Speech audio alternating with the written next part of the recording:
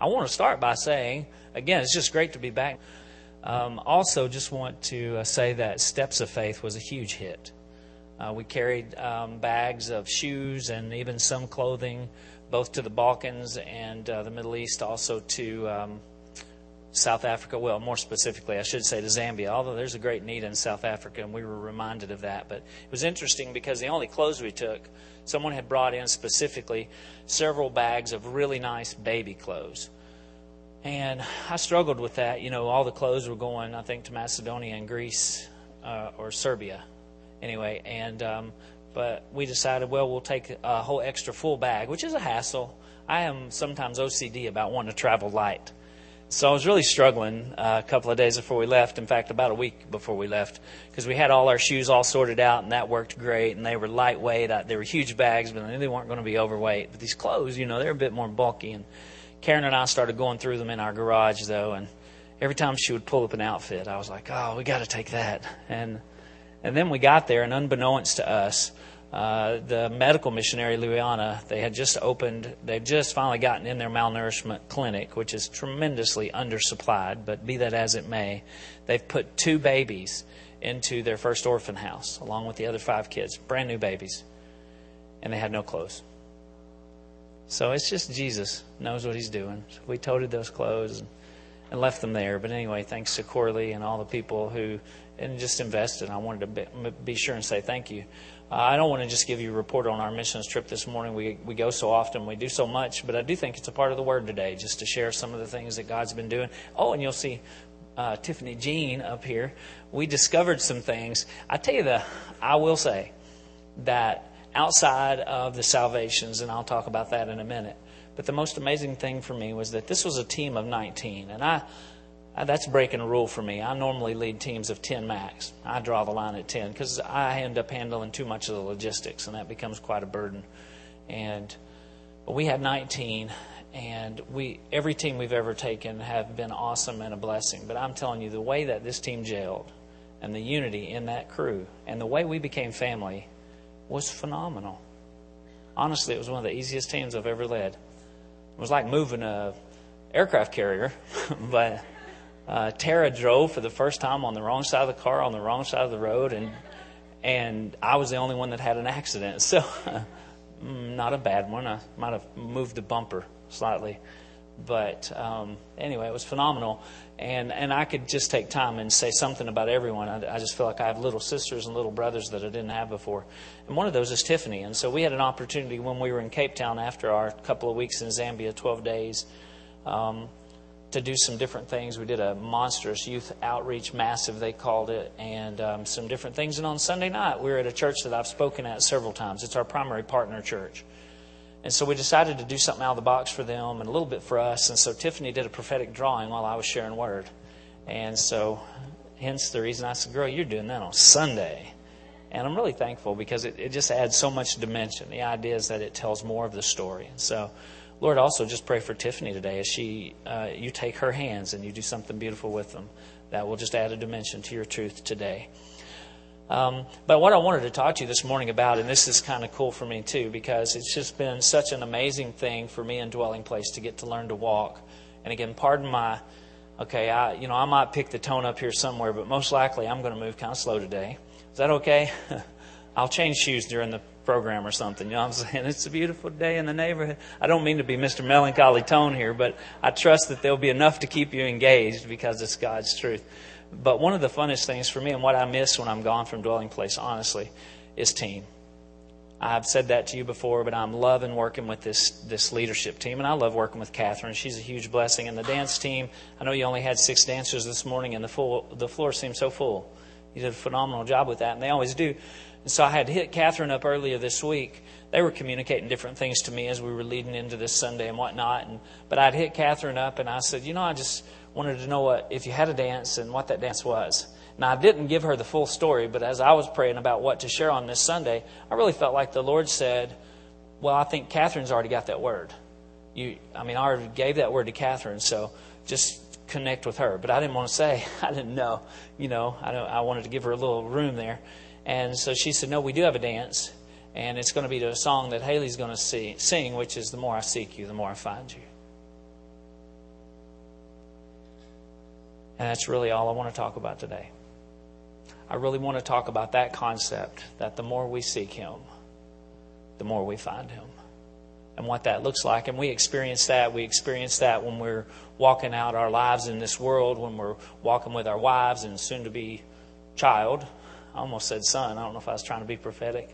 But soon-to-be son. Okay, I'm getting a nod on that. It was fitty-fitty. I don't want to claim prophetic utterance there. It was going to flow off of my tongue. But, as we're walking in as parents of grown children, or if we're still coming through school, or we just graduated, whatever the case may be, in every environment, in every circumstance, it's just simplistically true that the more we seek Him, the more we find Him. Doug, you know that our trip through the Beatitudes a couple of years ago in Bible class, I've never gotten away from 6:3, which is Matthew, which simplistically says, blessed are the poor in spirit, for theirs is the kingdom of God. And we talked about that a lot on our trip. And I believe that in the way that I live my life here, I thoroughly believe this, that blessed are those who recognize their need for God, for everything in the kingdom is possible to them. That if we just understand where our help comes from the Lord, the maker of heaven and earth, that there's not anything that the devil can do or put in front of us that we can't overcome. There's not any obstacle that we can't overcome or any challenge or trial that we can't walk through. It doesn't mean that those things are purposed by God, but it means that what we find is that when we find Him, we find our peace. We find His plan. We find ridiculous grace. I said in the genesis of the service this morning, and I know some of you came in slightly after that beginning, but that for me, even just today, just the greatness of grace and the learning to walk in grace. The things that you see when I was thinking about Dr. Seuss this morning. I had Dr. Seuss on my brain. I think I might have to learn to quote the book, "Oh, the places you'll go," because I'd like to do that. But oh, the places you'll go and the things that you'll see. When you walk with a God, it makes you free. I don't think Dr. Seuss said it that way, but it's true that the kinds of things and the opportunities that you'll have to see His face. And I want to just share this morning with you a word just simplistically titled, Seek, Find, and Follow. Seek, Find, and Follow. Just before, it's maybe been 4 weeks ago actually. And FYI, just as a point of fact, we left 6 people in Africa. We left 4 kids in Zambia. 2 will come home on the 13th of July, and a couple more will come home on the 19th of September.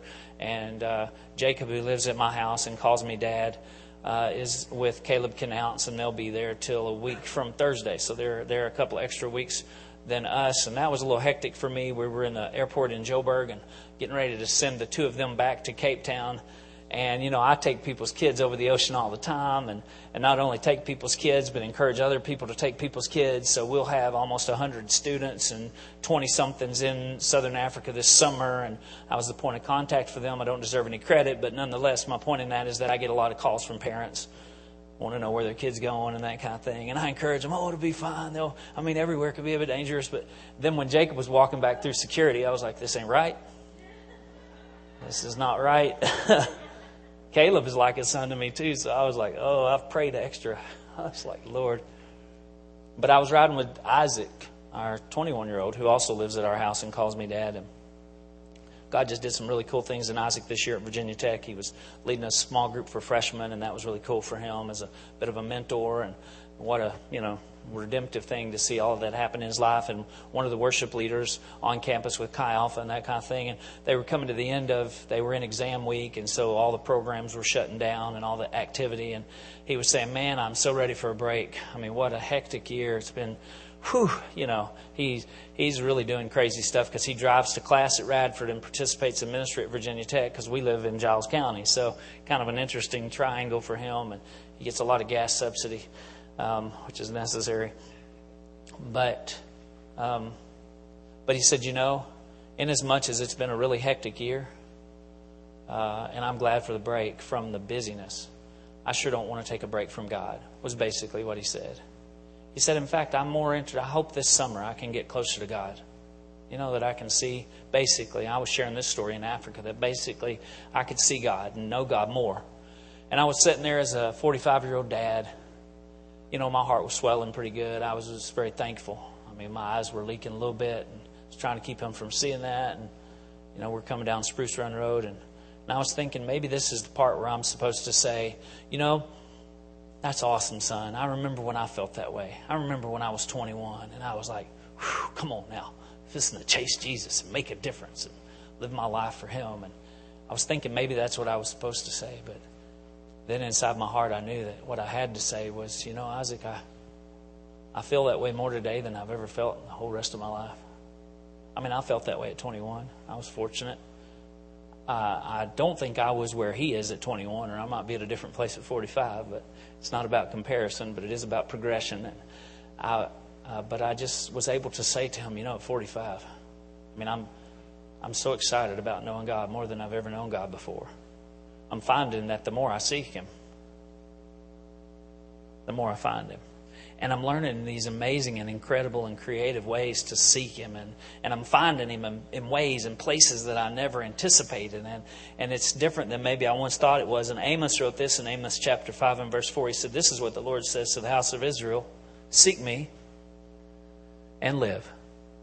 Robbie Maddox, I like it when it's cut. You know what I'm saying? Like it's plain. It's simple.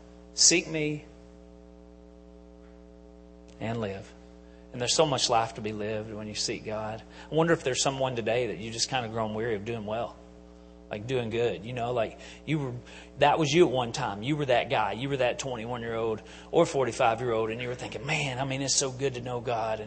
And I'm knowing God in ways I haven't known God before. But maybe you went to one too many conferences or seminars. I don't know. Or, maybe you just got used to not listening or caring what God was saying. Or maybe you had information overload and you forgot about relational significance. I don't know. I don't know what happens. Maybe life happened. Maybe kids got into college and it was hard to make enough money without working extra hours. And somehow it didn't seem possible to pursue God and make ends meet. I don't know what can happen. But I know that's not necessary. I know that in all things, there has to be a way that we can seek and we can find and we can follow God. Jeremiah said it this way in Jeremiah 29:13. He said, you will seek me and find me when you seek me with your whole heart. Or Jesus Himself said in Matthew chapter 7 and verse 7, He said, ask and it will be given to you. Seek. Check this out though. And good luck with that. Seek and good luck with that.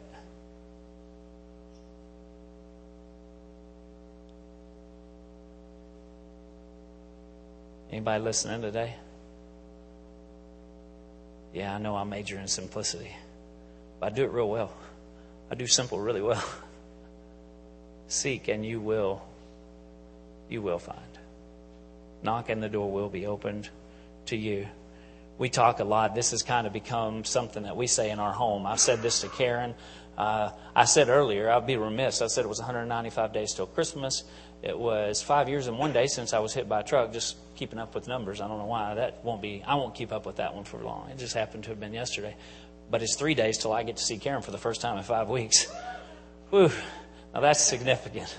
I ain't going to lie, man. That's way bigger than Christmas to me right now. Holy smokes. I'm going to leave that right there. But a lot's when I'm talking to her, I'll talk to her. I'll say, hey, how you doing with your Mary time? How's your Mary time? Man, I love Martha. I said that the last time I was here. And Karen is in a lot of ways a Martha, and I think on a lot of levels I am too. And I used to adhere to some philosophies that were really flawed. I used to say out loud, if you want to get something done, give it to someone who's doing something, Or most things worthwhile are done by people who are tired, overworked, or don't feel good. And though there's some truth to that, that's not a good statement. But the reality is I'm going to do a lot.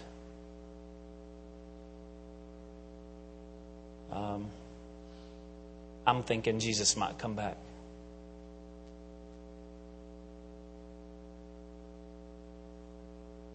And I want to live a balanced life. I'm not going to sacrifice my family because that's not the heart of God for me. That doesn't match the nature and character of my God, and I don't want to not be faithful to the specific appointments that the Lord has given me. And I love rest. My favorite place to be is at home, so don't anyone mishear me right now. But I don't want to diminish Martha. That's what I'm concerned we do sometimes. But I will say this, that we got to have our Mary time. In fact, we can't be Martha if we don't be Mary. We talked about that on the trip. I mean, there were days in the bush, and man, you talk about taxing. I mean, kids got partway through that 11-hour bus ride, and they didn't say it then. I was real proud of them.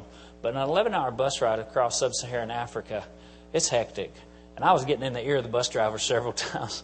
We were at the point where some ladies they had to have a girl potty break. It didn't matter that there wasn't a potty. I mean, they were just like, I don't care. This bus has got to stop. So I'd ask the Zambian bus driver, I'd say, how long till we stop? Oh, just up there, which means nothing. It means nothing. Nothing at all.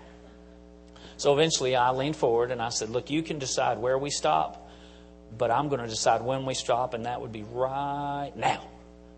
It's just how I said it too. And he went, oh. And the girls, eased off into the bush. You do what you got to do. And it's hard and it's challenging. And there was a lot going on with that. And so when we got in the bush and we were actually there, and then they were seeing the value of it, and none of them were complaining, which was amazing. They were saying, this is so worth it. This is so worth it. But nonetheless, we had enough of us that every day I would say, okay, you, and you, well, I don't think I did that every day, if I'm completely honest, but I was challenging them, and every day we left someone at camp. And I would say, and you make sure you get some good Mary time. And it's important for us that we get Mary time, and that's the point that I'm trying to make. Our Mary time. Seek me and you will find me. And let me segue to a point here, because I'm going to make a couple of points, but mostly I'm going to just chat about seeking God and finding God. But number one, the question then that comes along when you talk about seeking, because we've been hearing that. We hear things like this, seek the Lord or get with God, and we say phrases like that. And I'm not sure we always mean the same thing. You ever notice that in a cross-cultural situation, that you say one thing, it means something else? That can get awkward real fast. But I think sometimes when we say seek the Lord or get with God or have your Mary time, I want to make sure we mean the same thing. So let's just think about that for a second. Maybe you'll even journal ahead of me right now if you're taking notes. But what do we mean when we say to seek? Or even to take that a bit further, what is seeking, and what or who are we seeking? We talk about Mary time. Or what? Here's a question that I would ask you as it relates to seeking. Seeking, what does seeking look like, and who or what are we seeking? Let me ask you this question. What would it be like? This is rhetorical. But what would it be like if the God gap in every heart was filled by God? Man, how different would life be? I mean, even in our own lives, what would my life be like if only God filled the God gap? If that place that had God's specificity, that main place, right, that central place, the nucleus of this atom, if you will, the core of who we are. What if that place that was made for God was filled by God? When we talk about seeking God, the literally what the word means there is to seek His presence. It means that God is present in our, not even just in our circumstance or our situation, but that God is present with us or in us. In fact, the word presence in the Hebrew literally means face. We talked this morning about just let this service, God, be about seeking your face. So we say that sometimes. We use that phraseology. We'll talk about seeking His face. Lord, I'm just seeking your face this morning. But we're talking about, literally what we're talking about is the presence of God. We're talking about that place where we connect deeply with that. But then this would be a fair question. Aren't the children of God always in His presence? I mean, that's a good question. And the answer to that question has to be, at least in a couple of ways or a couple of senses, the answer to that question has to be yes. Number one, He's omnipresent, always near. Right? We know that God's everywhere. I mean, I've often said, how can you get anywhere where God isn't when God is everywhere? And on one level, you certainly cannot. He is present right now, holding everything together. He's what makes this work. The laws that govern nature, God governs those laws. He's the one who holds it together. So in that sense, we can never be away from God. But then in another sense also, we can never be away from His, I wrote it this way, His covenant closeness. The reality is that He's made a covenant with us. And He literally said to His children, I will never leave you. I will never forsake you. Where can we go from your presence, O Lord? The psalmist wrote, we're never alone. He never leaves us. And Jesus Himself said in Matthew 28:20, behold, I am with you always.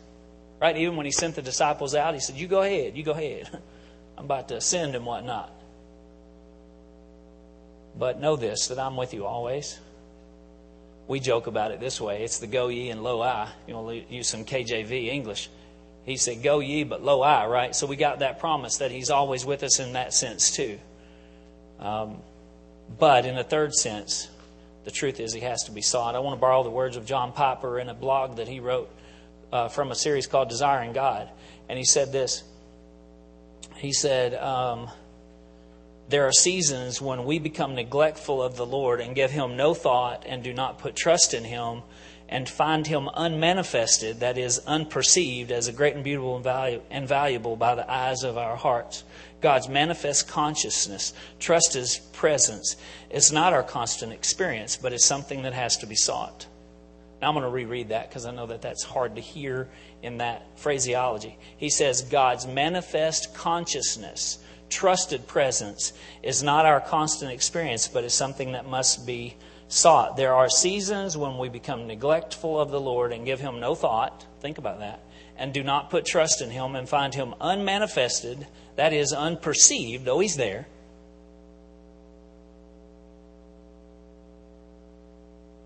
Unperceived, as great and beautiful and valuable by the eyes of our heart. His face, the brightness of His character, the brightness of His personal character, is hidden behind the curtain of our carnal desires, the busyness of our lives. I'm adding here. This condition is always ready to overtake us. That is why we are told to seek His presence continually. God calls us to enjoy continual consciousness of His supreme greatness and beauty and worth. And I would add, in our relationship to Him as sons and daughters, we're meant to continually perceive that. That's not an awareness that we are ever meant to lose, but that's one we have to seek. It's in a relationship. Now, it's not a reward. It's not, okay, work harder. Try to get to me a little. Whoa, you missed. Come on. It's not like that. But in a sense that there's a relationship that requires two people to be active and engaged. Somebody say, I heard that. In a relationship that requires two people to be active and engaged. And when we disengage, we miss God. He hasn't gone anywhere. It's like that story, right, of the old man in the truck. He driving down the road, right? They got a bench seat, an old Chevrolet, 1964 most likely. Got a bench seat, and his wife is sitting over. Remember when we used to sit so close to each other?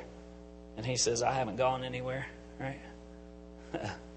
You finna have to scoot back over. And there's this choice, church, that we make and must make consistently and continually. God's already made His choice. He chose us. 1 Chronicles 22:19 says it this way. Now set your mind and heart to seek the Lord your God. Set your mind and heart to seek the Lord your God. Or Paul said it this way in Colossians chapter 3, verses 1 and 2. He said, if you then have been raised with Christ, seek the things that are above, where Christ is, seated at the right hand of God. Set your minds on things that are above, not on things on earth. So we seek. How do we seek? Who do we seek? Or not how do we seek? I'll get to that in just a second. But what does seeking mean? It literally means to set our minds. To set our minds on God and the things of God. It doesn't matter what our environment is. I found this on some level most true because I think the first great experience I had in learning to trust in the greatness of grace. I had always stunk at that, to be completely honest with you. As a teenager, I stunk at it. At 18, I went away to the university that was my dream university. I got accepted to the University of Arkansas. I was going to room with my best friend from high school. But I knew nothing about actually walking in grace. I knew how to walk in the grace that was given in the context, right, of the life that I'd previously lived. That is to say, as long as things were ordered the way that I perceived God had meant to order them for me, then I could live in that safe place. Which for me meant family. Meant being at home with family. And I could do that. But if you asked me, Ron, in relationship to Jesus, to step out and trust grace where I had not been before, I was really stinky at that. The truth is that I quit school after 5 weeks. And I hadn't made anything but an A so far. I mean, it wasn't a grade thing. I was doing well. I had already made lots of friends, but I just didn't know how to walk in grace. And because of that, I missed the manifest presence of God, the consciousness of God in my life. And I was miserable. I thought I was out of God's will, and in fact, I just wasn't choosing God's grace. I mean, I still read my Bible and some things like that. I had some holy habits that I knew how to work, but they didn't work for me because I wasn't setting my mind on God. This literally for us would mean this. Seeking would mean this. To not mentally coast. No mental coasting, but rather a conscious choice to direct our hearts to God. 2 Thessalonians chapter 3, verse 5. Paul said it this way, may the Lord direct your hearts to the love of God and to the steadfastness of grace in Christ Jesus. May the Lord direct your hearts to that. That's what it means. That's what it means to seek God. It means, man, to set your consciousness on that so that whatever your situation or circumstance, as the Apostle Paul would write later to the Philippians, you could learn to be content. You could, you know what? Paul was able to say, I could walk through the fire and not be burned, to the flood and not be drowned. We were persecuted but not forsaken. We understood how to walk in the greatness of grace, seeking God in all things and in every circumstance and in every situation. And I feel like I need to give you a wake-up call. Do you hear what I'm saying this morning? Seek. And that's seeking, but seeking what? And really the seeking what is that we're seeking who? We're seeking Him. I mean, the truth and reality is sometimes we get in the wrong mode, right? Like we'll be seeking an affiliation. Oh, I'm a part of Dwelling Place. That's my church. And we're really trying to fit in. And that's not a bad thing. I mean, we'd be trying to fit in and whatnot. Or we're seeking affirmation. We want someone to tell us we're doing well. Way to wear yellow, And we want someone to come alongside and affirm us. And we're seeking that. We're looking for that. We're looking for the church of affirmers, Or we're looking for family, which is a good thing. Huge believer in community. We're meant and called to be a co-laboring community built on the foundation of the apostles and prophets. Jesus Christ Himself being the chief cornerstone. All of that's true and important. But that's not what we seek. We seek Him. Nowhere in the Word are we told to seek those things. But if again, Deuteronomy 4:29, but if from there you seek the Lord your God, you will find Him if you look for Him with all your heart and with all your soul. It's Him that we're looking for. He's the one we seek. Right? It's a relationship with Jesus that puts us in relationship with Abba, with our Father, with our Papa. It's to be able to come to that place in the family of God. That's what we seek. Now, do those other things come along? Absolutely, and as well. Seek ye first the kingdom of God, and all these other things will be added unto you. Seek the King and His kingdom, right? And then you will understand what the psalmist meant when he said in Psalms 103, to seek the Lord at all times and to forget not all His benefits. I know it's simple. It's so true and critically important as we move into this summer. And we go so many different directions. Even today, there's just folks all over the place, and that's fine. But seek the Lord and live. Jesus said it this way. He said, if you continue in my word, stay in power. You know what I'm saying? Pursuit. If you continue in my word, you're truly my disciples. You'll know the truth, and the truth will make you free. We seek to know and be with and live from the heart of God. Jeremiah 24, verse 7, I will give them a heart to know me. I love this verse. I need this on my mirror. You can put this on you should scribble that up there somewhere. Jeremiah 24. Well, you guys are doing good. This looks nice too. That's beautiful. I think I want that one. I get dibs. Okay, we'll put it somewhere in the church. Jeremiah 24:7. I will give them a heart to know me, that I am the Lord, and they will be my people, and I will be their God, for they will return to me with all their heart. Come on, church, don't you want to be that guy that can say, I want to know God more now than ever. Wherever I am or whatever I'm doing. Let's don't blame this on a season. Well, I'm just going through this season where seasons change. God's love remains the same. Steadfast and forever.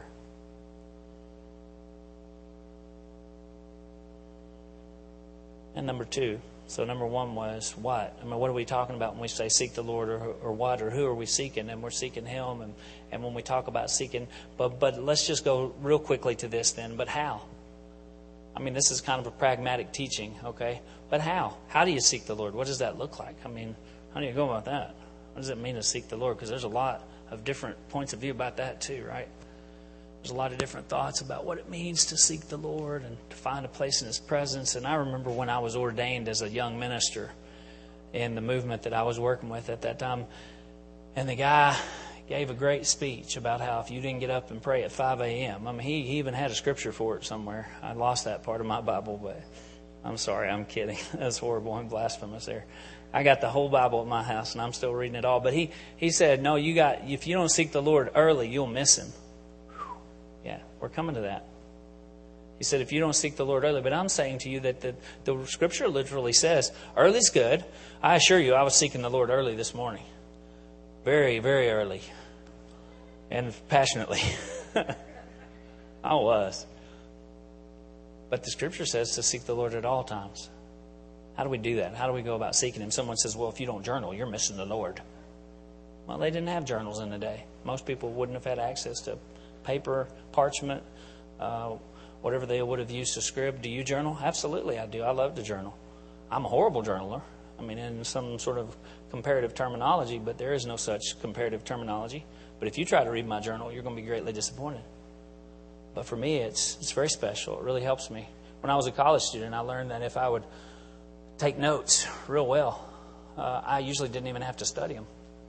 It just helped me so much to write it down. I would go home and rewrite them one time, and I was usually pretty good if I would do that. And so for me, to be able to process, we just had our guys that were on the team, we made top 10s, because what I said to them is the things that they experienced would be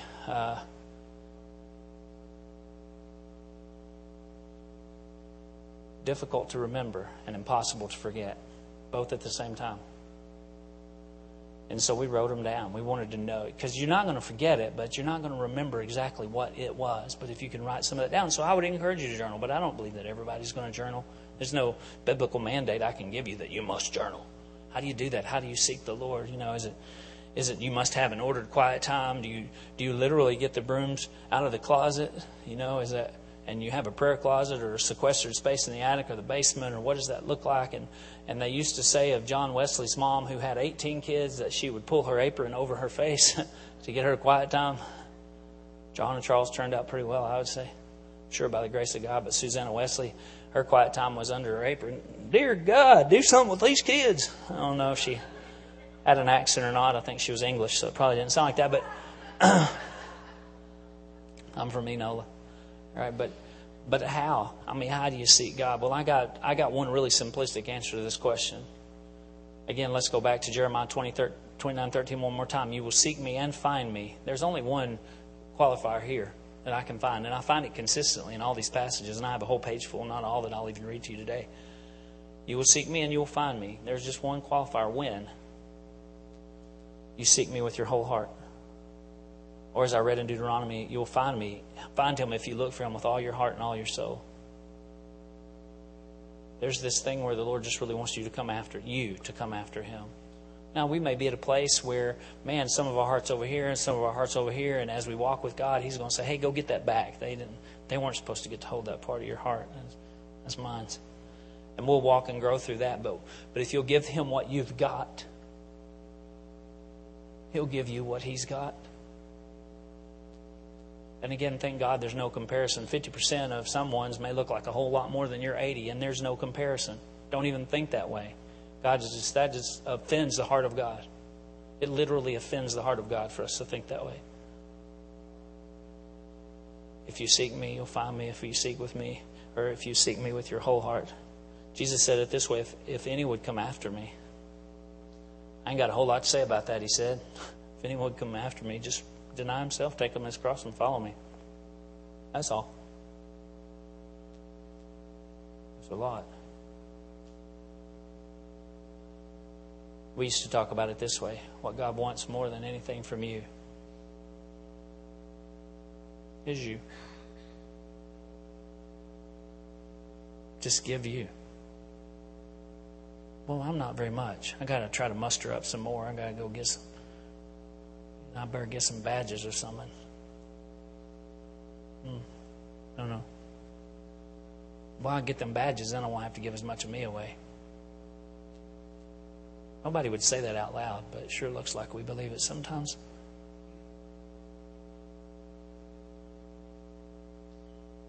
You will find me. I think of people in the Bible that got rewarded.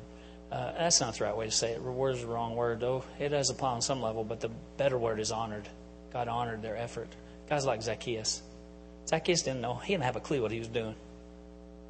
But he wanted to do it real bad.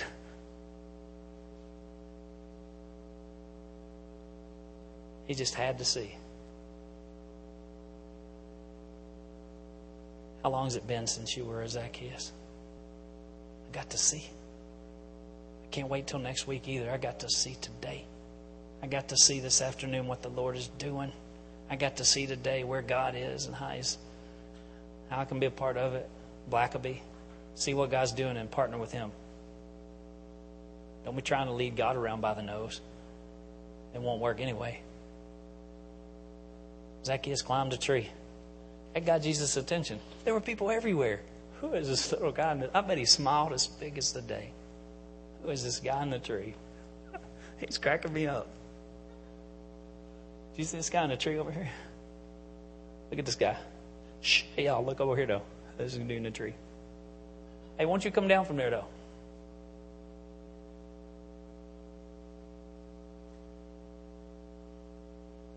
I'm going home with you today.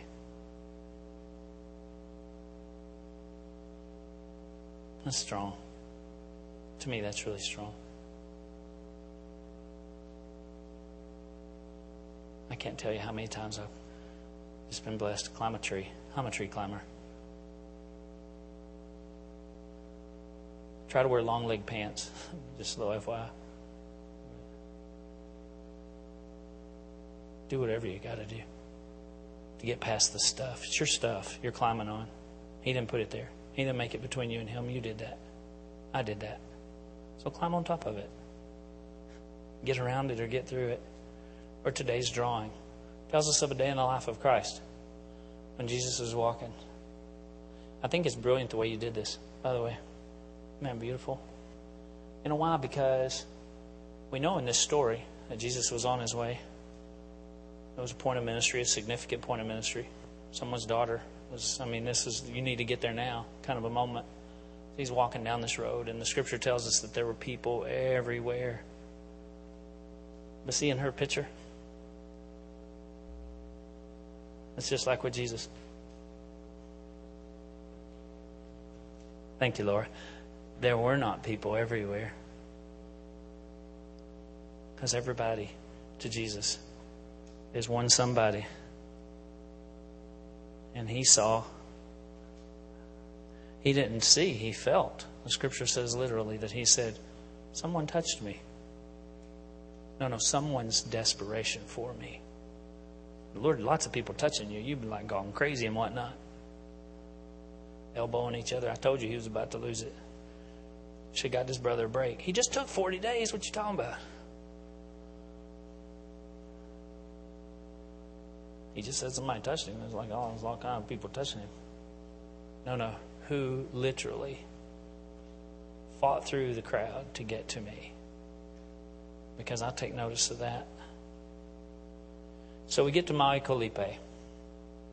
This is a village, that dwelling place, just planted a church.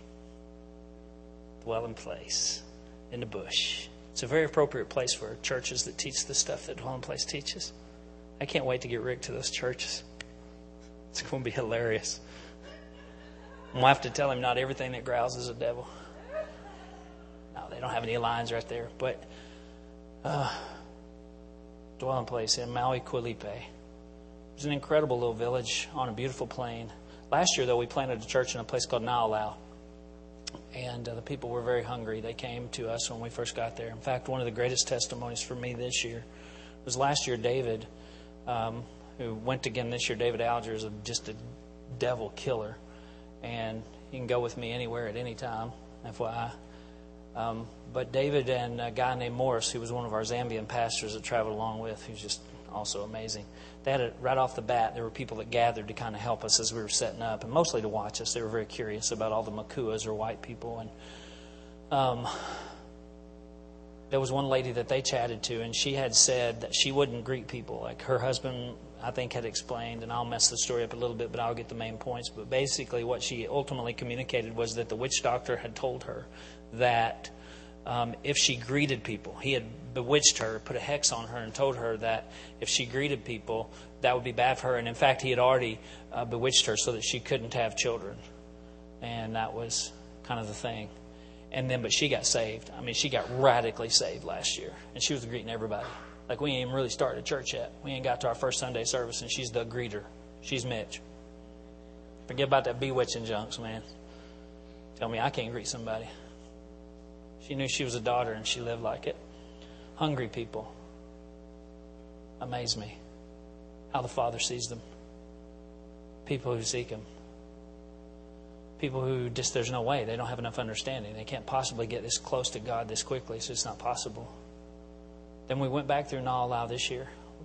Let this be an encouragement, whatever your situation is. But we went back through Na'alau on our way to Mai Kolipe. And that was a year ago. And the lady, the witch doctor had bewitched her so that she would be barren. And now she has a baby. Yeah, here's what's trippy. Is that the baby is 3 months old.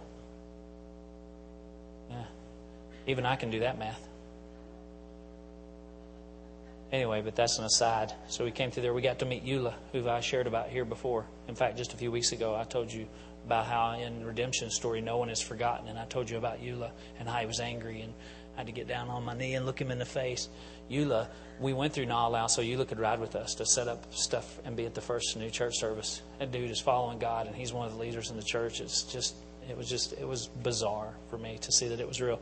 But we get to Mai Kolipe, and there are probably 40 or 50 people that met us, which is an abnormally high number.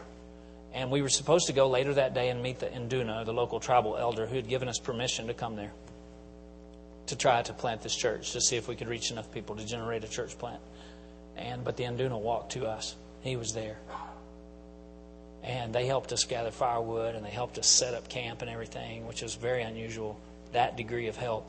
And then they just sat. Like, our camp was back there around the offering box. We had a fire in the middle and stuff. And we hadn't built that yet, but I mean, that's how we were set up. And they're just kind of lingering. These 40 or 50 people are lingering. Now it's 2, 3, 4 in the afternoon. Moses, who had gone with us this year as the point pastor from that side, he went and told him, we'll have our first service tomorrow night at 20 hours. And we'll come tomorrow to your houses and we'll tell you about the gospel and that kind of thing. And they're okay. But then they just stood there. So he comes back to the tent. I'm like getting in my tent. And I'm like, man, this is awkward. People. So he went back out and he told him, okay, well, we could do a church service tonight, which they were very happy to hear. Normally you do the first church service after you've had some converts. But we said, okay, well, whatever the Lord is doing. This is crazy hunger. So he asked me if that was cool. And I said, yeah, just tell him we'll do a church service tonight. This is great. We'll just start tonight. And he said, y'all should go home and get dinner for yourself, whatever that'll be in the bush. Eat some cassava and come back at 20 hours. Nobody leaves. They just keep lingering. So he goes back to them and he talks some more. And he comes back to me and he says, I've never seen this. He goes to the bush all the time. This is what they do. I've never seen this. He said, they said that they've been waiting for us. And they want to know. Can't you just tell them something about Jesus?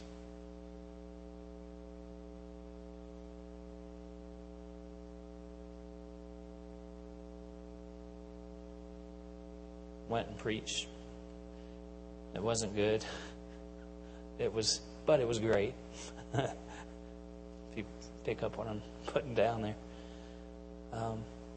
And every person said, we know. Every person said, we know we need Jesus. How do you seek Him? With all your heart.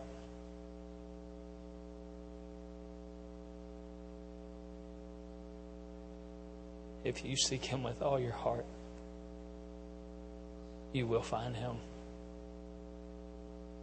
They don't have any Bibles. They still don't have any Bibles. We left them some tracts because they had some scriptures on them that had been translated into Solose. Well, those probably weren't real converts. Well, I was kind of thinking the same thing, to be honest. But they kept coming back.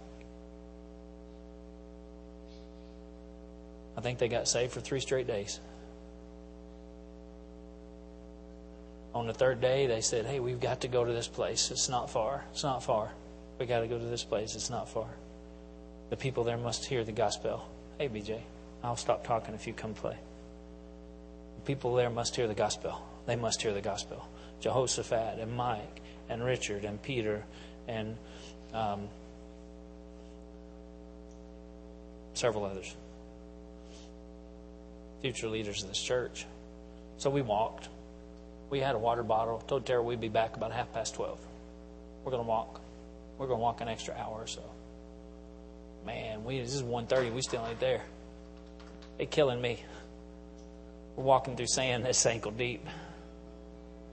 I ran out of water a long time ago. If I got it, I drink it. We got to a village that was a long ways away. I think it was about 4 miles. I don't know for sure. Yeah. And they took everybody too. We had 3 different teams that went out. Somehow we all managed to meet at the same village. I guess they wanted to make sure somebody got there. And we talked to people. They set up. I mean, literally dozens of people came to Jesus. If you seek me. The next day I was sitting around camp. And here comes Richard, new convert, 3 days old. He comes up and he says through the interpreter, I brought my 2 friends. They live in the village 45 minutes this way. He sets them in 2 chairs next to me and he says he says this part in English. He looks me straight in the eye and he said, they must hear the gospel.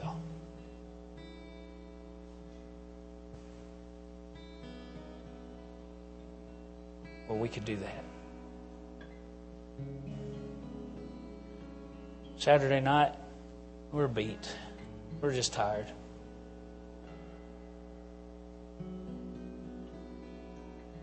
Several of the Zambians had to go back into Mongu because they were having their first Hope Church service in a new facility and trying to have all hands on deck. So we were left a little short-handed. It was me and Lloyd, who had yet to lead worship by himself in the bush. He did the songs he knew. They sang like they had been knowing them their whole lives, even though we've been having church for Wednesday, Thursday, Friday. Now we're Saturday. They're singing their faces off. And you can see his face.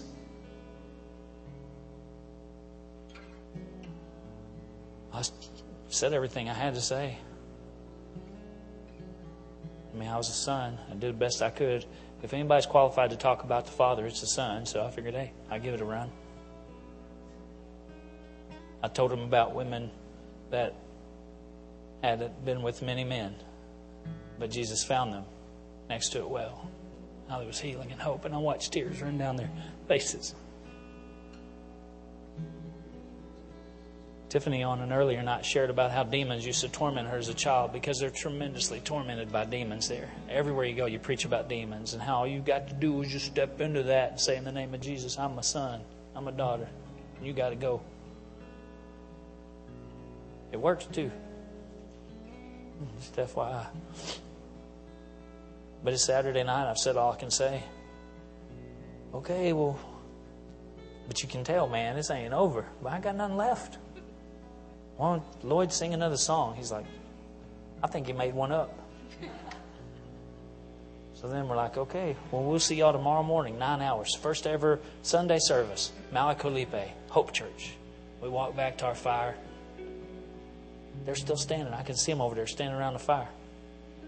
Then all of a sudden, Peter, 23 years old, saved the first day, wouldn't leave till he heard the gospel. He looks around and he just jumps in the middle of the circle and he starts leading worship. We're like, the heck? They didn't need us to have church because they had seen his face. Here in a minute, the lady from Lusaka starts belting out the next tune. They just carried on. Man, they had church there last Sunday. And they had church there this morning. Because if you seek me, you will find me. If you will seek me with all of your heart. Keep us hungry, Papa. Taste and see that the Lord is good. In Christiansburg, Harrisburg, Newport and Floyd, Blacksburg, for sure, Radford, and Salem, and all points in between, beyond. And help us, Lord, to seek you and to find you and to follow you. Lord, there's someone here today that just needs to remember the greatness of grace. It's not just for bus rides across Zambia, right? We need to know today how to walk through the craziness at work. Lord, there's someone right here, right now, that's heart's just really heavy about work. Don't know what decision to make. Lord, I pray they would remember the greatness of grace and that you'd teach them even today again more about how to walk in it. And there's someone today whose family's just fighting an internal battle. And it feels like it can never be healed or whole. Lord, I pray they would seek you. And they would find you. That you would maintain the number one spot. That you would fill the God gap today. And that no matter what we're walking in or through, good or bad or in between, we would make merry time. However that needs to look, even if it's a walk and talk. But Lord, that one thing could be said of us, that we sought you with all our hearts. That you were the non-negotiable in our lives. And Lord, then I know that I can say without hesitation that we will find you. We'll find your solution. We'll find your grace. We'll find our healing. We'll find our wholeness. We'll find our hope. Forget not all his benefits. If you seek me, you will find me.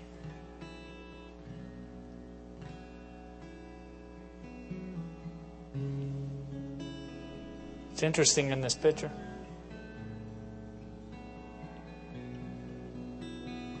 All she got was just the hymn. For him, that was enough.